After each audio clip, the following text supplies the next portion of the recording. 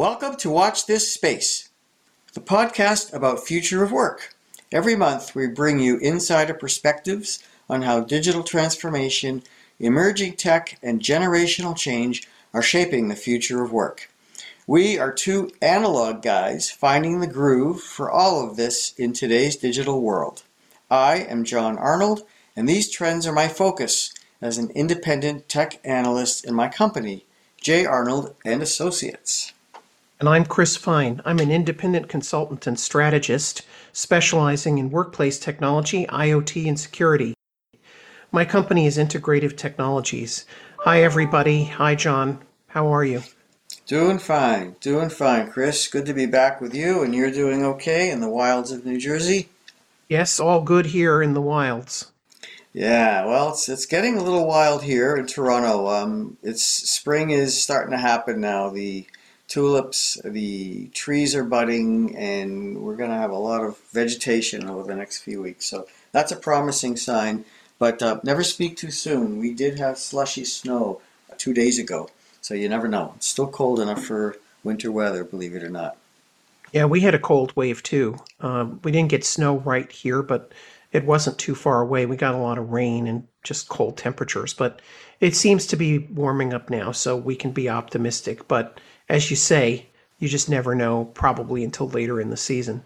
Yeah, this will pass. This will pass. But we are here on schedule for another episode, and we are moving along here in 2022, and I say that in a good way because over our recent podcasts, I've mentioned that, we've had a little bit more travel happening. There's a higher comfort level now with people not just going to conferences, but of course going back to work. Whether they actually go back to work in the office is another question. I know that's the hybrid work story we're following pretty closely. But yeah, since our last podcast, Chris, I was at Enterprise Connect in Orlando. And since then, I was at the Channel Partners Conference in Las Vegas. So those are two big ones. And, taken together, it's a pretty positive sign for people's willingness and ableness to go out in person again. It doesn't take long for people to start to really kind of get into the groove of being face-to-face. And listen, when you've been living in a cave for 3-ish years, you kind of forget, right? But it comes back pretty quick. Sure. So was there good traffic at Enterprise Connect? And you had your own program, if I remember. So what did you take away? Yeah, so the attendance was lower than normal for sure. Some people think it was a half or maybe a third. I don't know what the numbers were, but Enterprise Connect, if you don't know, folks, I call it the Super Bowl event of the communications tech space. It's always been the biggest, most important gathering. It's where the tier one vendors tend to make their big announcements, often unexpectedly, but the key is that all the big names are there. If you'd never been to the show, you would think it was a big show as it is. And it was. The show floor was big. It was, lots of traffic. I think there was enough comfort level from those who came to say, you know what, it's fairly safe. We can do this now. So the next time around, next March, Enterprise Connect should be back to its fuller size.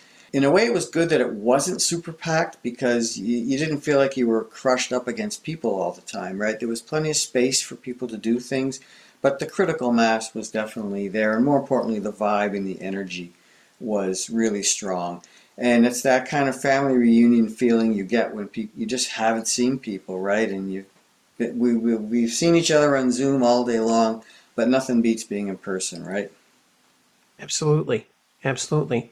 So this is a question that comes to my mind about all of this, and I wondered what you were thinking.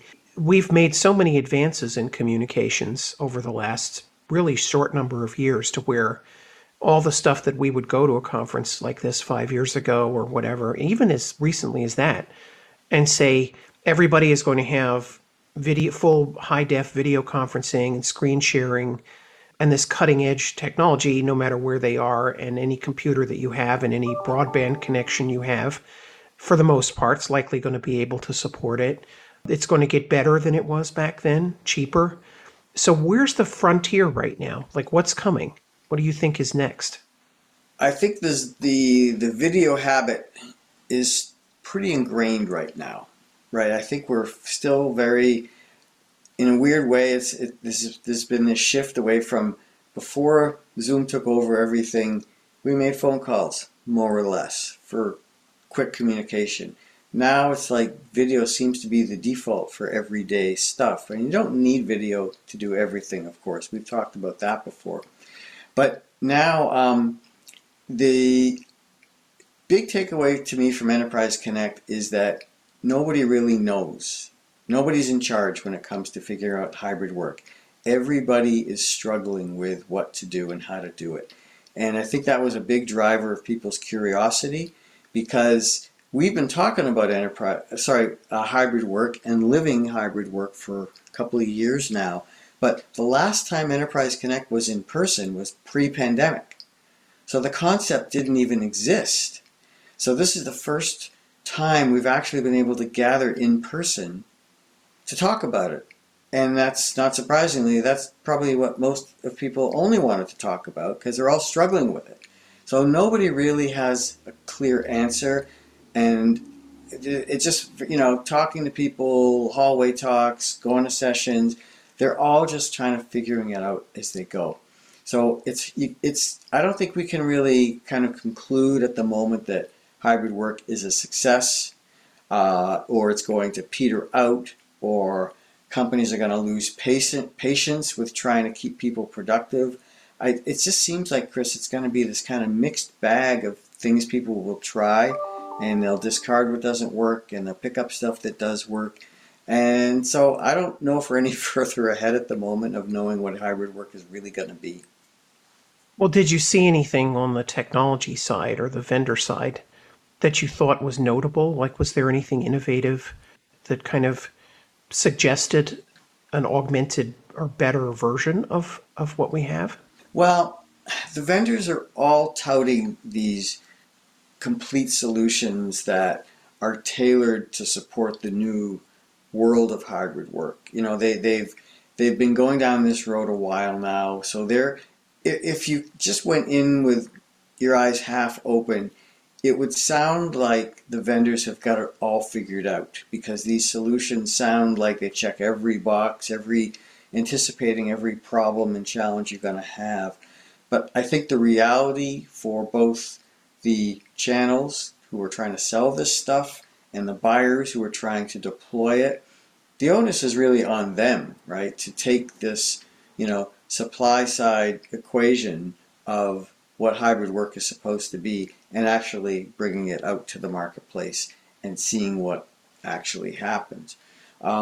I would have liked to have seen more at Enterprise Connect, maybe discussion from, I don't know, the HR side of things, certainly issues around wellness and helping people adapt.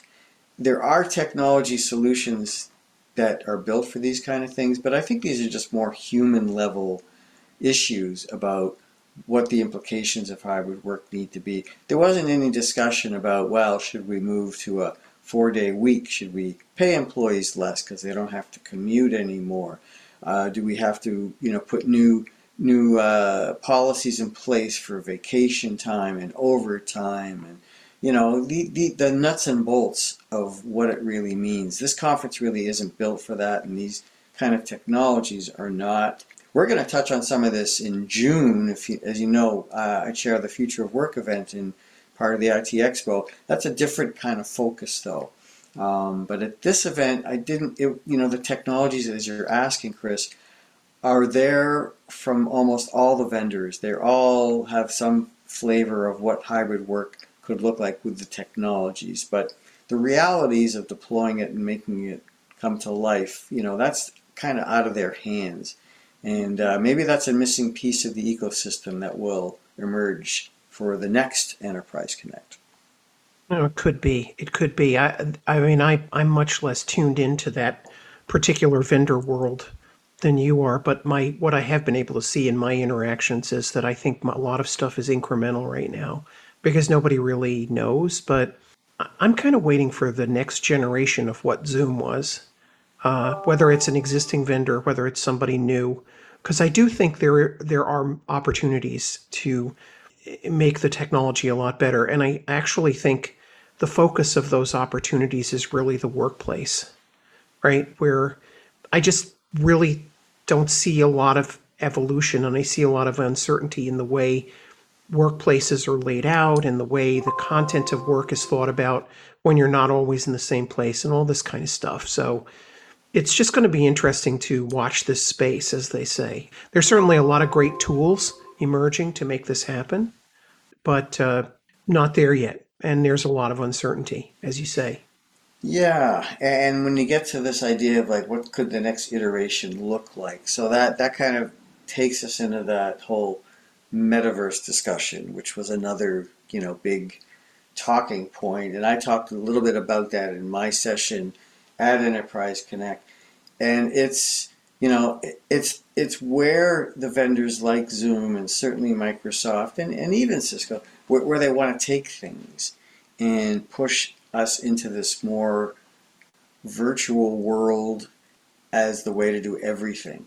Our generation, Chris, isn't really wired for this stuff, but our kids, the digital natives, this is going to feel very natural to a lot of these people as it gets a little further along. And that's another watch this space thing, but this whole the gaming world, and we've talked about this as well, but the technologies, as you were mentioning, are getting better and better to the point where they can support and create these virtual environments and interactions that, even though a lot of it's avatar based, but not all of it, it will start to feel kind of comfortable and natural the more you do it.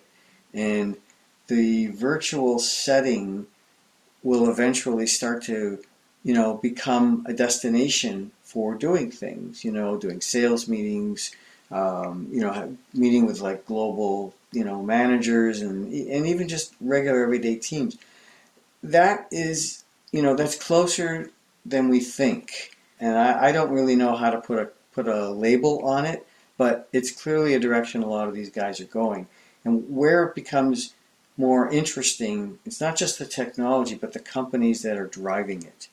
And this means that, the Facebook / metas of the world, the social media platform companies, are in a position to play an even bigger role in what future work might start to look like, because they are really good at creating these virtual environments. And as we become so connected to them in our consumer lives, it becomes a smaller and smaller leap to think about how can we do this in the workplace too, because we're comfortable with these tools, we trust them, and they seem to resonate with a lot of people.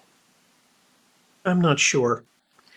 I'm not sure I agree with the fact that with the idea that it would be social media companies, but I think it could be technology that was derived from that.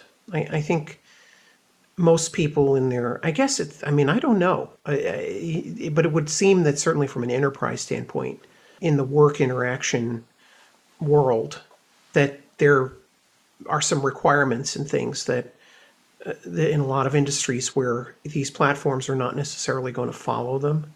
But there could be an industrial kind of version of some of the same thinking that I think could happen. You could see some of the companies like Cisco and Microsoft and others, Zoom, Slack, that have been in this kind of field expand more into what you're saying and incorporate more of these elements. I could definitely see that.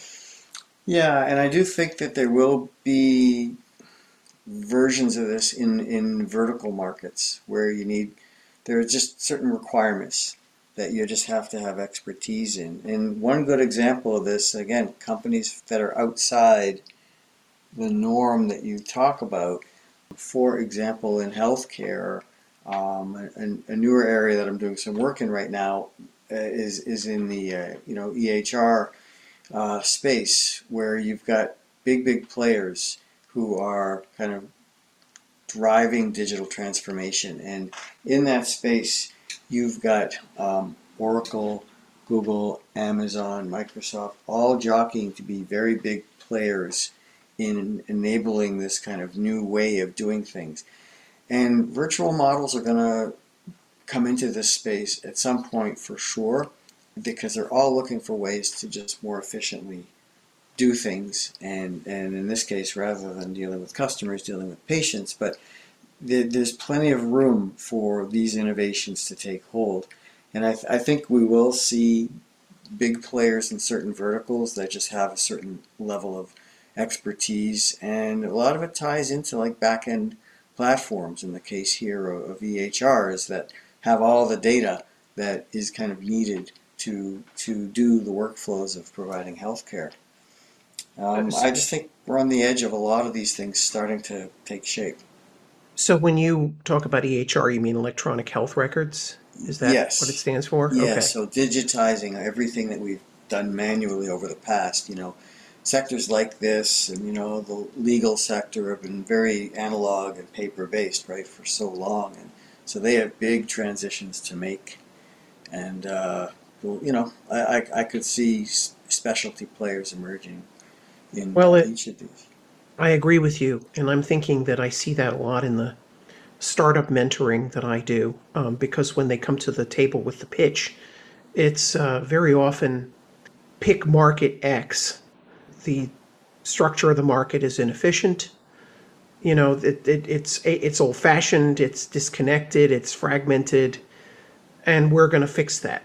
And so it's all, the same, the Uber story, right? Or you could name all these other companies where you picked a market where, for better or worse, you were just going to flatten it, right? You were going to make it more efficient. And there's usually some wrinkle in the nature of the market that means that you can do something that's kind of specialized for that market and still have a large total addressable market. So it's a story that a lot of companies are working on. But I think there's also some of that true in the world of workplace technology, as Zoom demonstrated.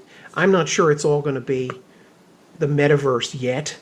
I think there's so much you could do just to say, hey, the way our offices are laid out right now is dumb. The way we manage space is probably inefficient. The way we manage the environment and sustainability probably could improve. And the facilities and the interconnectedness that we provide for our people doing work and processes that are all over the place could be better. And so I see a stage where potentially there's just a lot you could do with that before you go all virtual. Yeah, and I find it interesting too, with so much buzz around the metaverse term, and it really is I think it's the term du jour right now. I find it interesting that all this interest is coming at exactly the time when the pandemic is subsiding and people actually want to be in person, going back to conferences, and there's going to be an element who really do want to go back to the office, if anything, just to get out of their their home environments that they're so sick of being in 24/7, and of course just being back in the office to work. Some people still will want to do that. So I just find it interesting that the technology might be pretty good. It's got a long way to go, but you're kind of making a lot of noise at probably exactly the worst time possible, when people are thinking, no, I'm sick of being on Zoom calls all day. If I can go back to work, I want to go, because I got to get out of the house. So there are those kind of like juxtapositions of bumping up against each other, of reality and what the technology is promising. Well, at the risk of putting out a non-standard idea, but we're supposed to be watching this space. I've come to believe that a lot of the factors with return to work have nothing to do with work. They have to do with, because I think that most people, at least, and you can't justify it. Depends, obviously. As we always say, we usually think about certain segments, and there are many that we should be thinking about or not including or trying to generalize around. So we understand that. But for kind of the broad, what you used to call kind of white collar work, a lot of it has to do with just sort of structural conditions in terms of commuting and issues like that, which make it not so frictionless for people to just come in and out of work. And I think so there are those issues that are not technical issues, they're not work company kind of issues that have to do with this too. So it's a big bunch of things that are going to evolve, and it's going to be interesting to watch it and see what happens and see what companies and employees do to try to make it better and kind of find the right happy medium, you know? I agree, and this is as we know, it's a pretty rich topic. Lots of angles, and they're going to keep changing too. Before we kind of run on time, Chris, I did want to just spend a minute or two on the Channel Partners event because Sure. it kind of plays off of the theme about going, getting not so much back to work, but back in person. And unlike Enterprise Connect, this is a show that has already been back in person last year. So unlike Enterprise Connect that's been dry for a couple of years, they've already had a bit more momentum about coming back in person and being a little later with the pandemic subsiding and the comfort level rising. So their turnout was they claimed over and over record numbers of exhibitors, of attendees, and that show really did have, as much as Enterprise Connect was a good experience and I no problems there, this was like another order of magnitude in terms of scale, and no discomfort there in terms of concerns. They have all the protocols to be safe and everything, but you could just feel it. People were really keen to be out there and doing things, and the turnout was really, really good. So their timing was good to come back to in person. But I did want to say just quickly, the theme I took away from that show was the overarching kind of concern that that space has become a big target now for the private equity crowd. And they had more than one session with PE folks on panels talking about why they're attracted to this space. And we've talked about this off and on with some of the roll-ups that have been going on, and it's inevitable. Every industry, every tech sector goes through this. But it's really interesting to see that a lot of the channel community, I mentioned that earlier, Chris, about the channels are the ones who have to sell this stuff. So Cisco and Microsoft and Zoom and Ring and Vonage, they're all making great products, but at the end of the day, the channel guys have to sell it.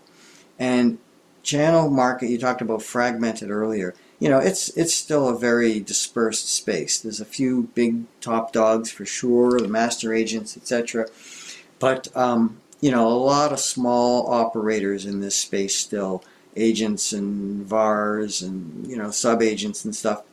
And these are people who have been independent sales organizations for a long time. But it's like I guess from a capital point of view, it's inefficient, and the PE guys see this as the right time to be doing this consolidation and trying to buy out a lot of these companies. Much like we're seeing the SPACs coming into this space as well, right? Just raising money and then, buying or starting new businesses that are meant to kind of disrupt and reorganize and reinvent spaces. It's coming now to the channel community. And it's attractive on some levels, but it's kind of scary on a few others. Yeah, yeah. I mean, a foundational question here, just to make sure we're all on the same page. Channel being basically the wholesalers, and the way that a lot of enterprise gear is sold is not directly through the sales forces of the vendors, except for the big customers. It comes through the middle and smaller customers, largely come through indirect. They come through resellers, wholesalers, value added this and that, right? It's what we're talking about with the channel. Yeah, great. Yeah, glad we're clarifying that. Yeah. I shouldn't assume everyone knows all this stuff, so I'm glad we're covering that. So my Yeah, comment is that's a capital intensive business. You got to hold inventory. It's really hard to build market share organically once you get to a certain point. It is very fragmented, so roll up is completely in line with that space. Feels like it. yeah, and of course the big shift has been cloud. So now that the agent community has kind of had to adopt the MRR model, which is monthly recurring revenue. So selling the hardware stuff that has been the backbone of this industry forever is going away, and so there's less need to have that inventory to carry, but they still need it. An interesting sidebar, Chris, with supply chain issues, believe it or not, it's impacting the communication space. And another kind of storyline was that a lot of these guys, to get phones working and routers working for their customers, they can't get chips. And so they're literally, this is where the gray market comes into play, because now you're looking for old decommissioned phones or stuff that's been sitting unused for years in offices with COVID, scavenging basically for parts because you can't get them. So that's an interesting kind of fallout that, supply chain affects every industry differently, but this is one where the hardware pieces definitely get hit. So it's a test to your creativity and entrepreneurial spirit to figure out. No, it's true. It's true, but there's also two aspects to that, right? Because I'm seeing that all over the place too in whatever I'm covering. So scale really matters.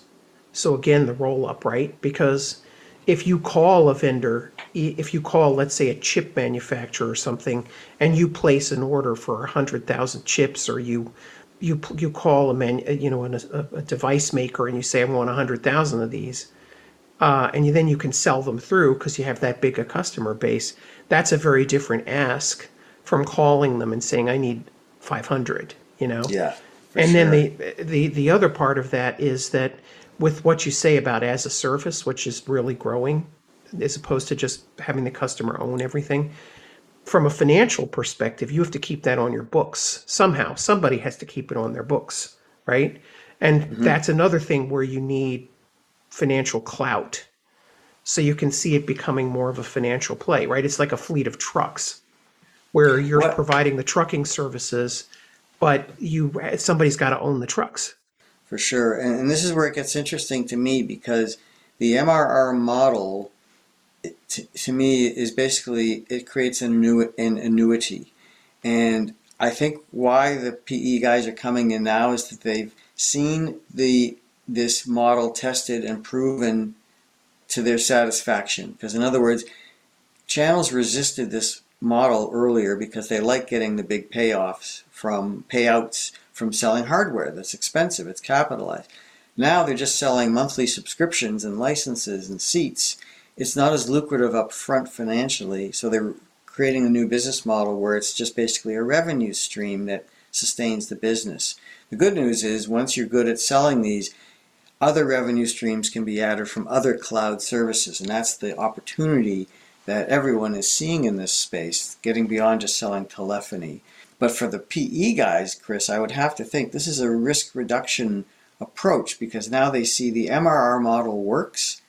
And if you just think of this business now as more like being like an insurance business, you're buying cash flows, right? You're buying annuity streams from customers who sign up for these monthly services.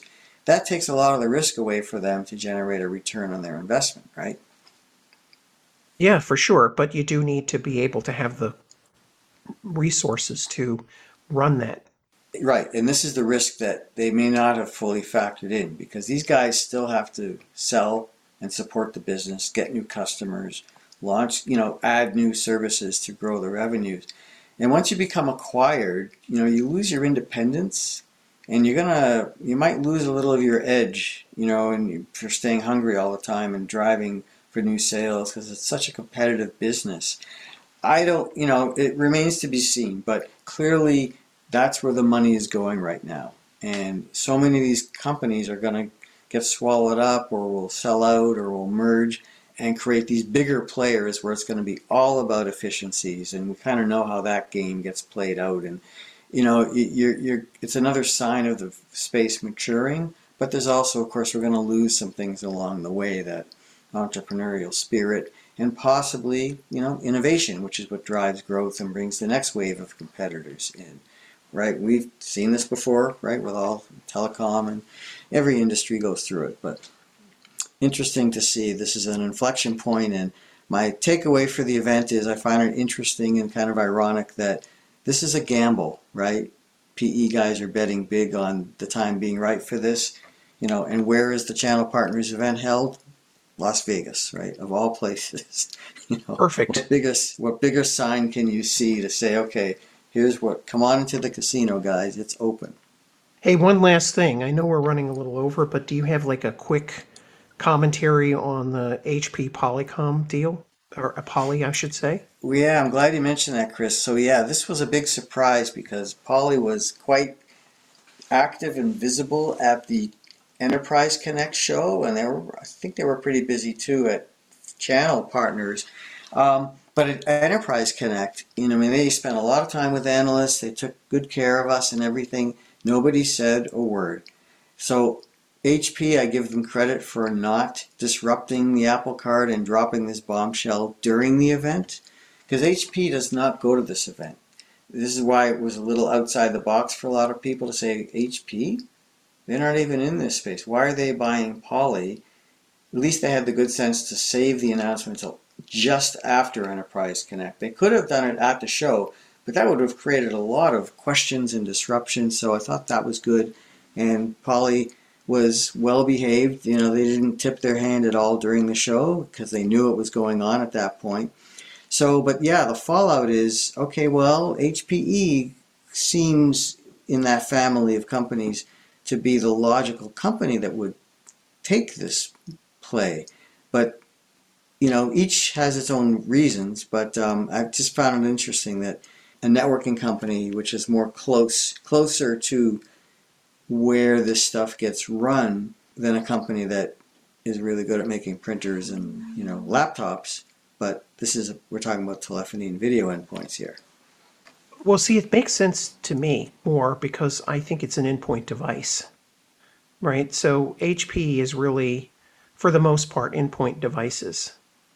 You see, so HPE is more infrastructure, server, storage, networking, security, etc. And there's a category of enterprise technology where it is more endpoint devices. And HP makes a lot of HP and Dell and a couple of other vendors make a lot of the things that go on people's desks. And so, it's actually enterprise, but it's not enterprise infrastructure. Does that make sense? Yeah. Well, on one level, to me, it's a little bit like Microsoft. They're a trusted consumer brand as much as they are a trusted business brand. So I suppose there's some synergy there because I've got an HP laptop. I've had great history with them, no problems, and the printers are the gold standard, so everybody knows that. So I suppose that might give the channel some comfort level that, they're getting one vendor who can supply virtually every endpoint the business needs. Okay, I could rationalize that. But boy, that's a tough business, selling phones, because you have to remember too, Poly has always been much like HP, the gold standard for desk phones and conference devices, right? All that good stuff. But boy, they're in a tough competitive market, especially with, I don't want to narrow things down, but a lot of the Chinese vendors like Yealink and Yeastar, who can heavily undercut them on price and build and buy market share. So they're in a tough business because, hardware they're not selling giant, expensive capitalized things here, right? These are relatively inexpensive devices. Some of the video stuff is expensive, of course, but, these aren't the biggest expenditures businesses are making, but they got to buy a lot of endpoints. So I understand that. But it's it's another volume-based business. Yeah. I also wonder what intellectual property might have been involved because Poly has always been pretty innovative in that area. But we'll see. Maybe we can talk about that more next time. Yeah, I think so. So many, good questions, lots to talk about for sure. Yes, listeners, I know we ran over our time this time. Hope you'll bear with us. Sometimes we do. We get wrapped up in things or it's a busy month, right, John? Exactly. Yep. And more busyness to come. So stick around, folks. But yeah, we will exit now.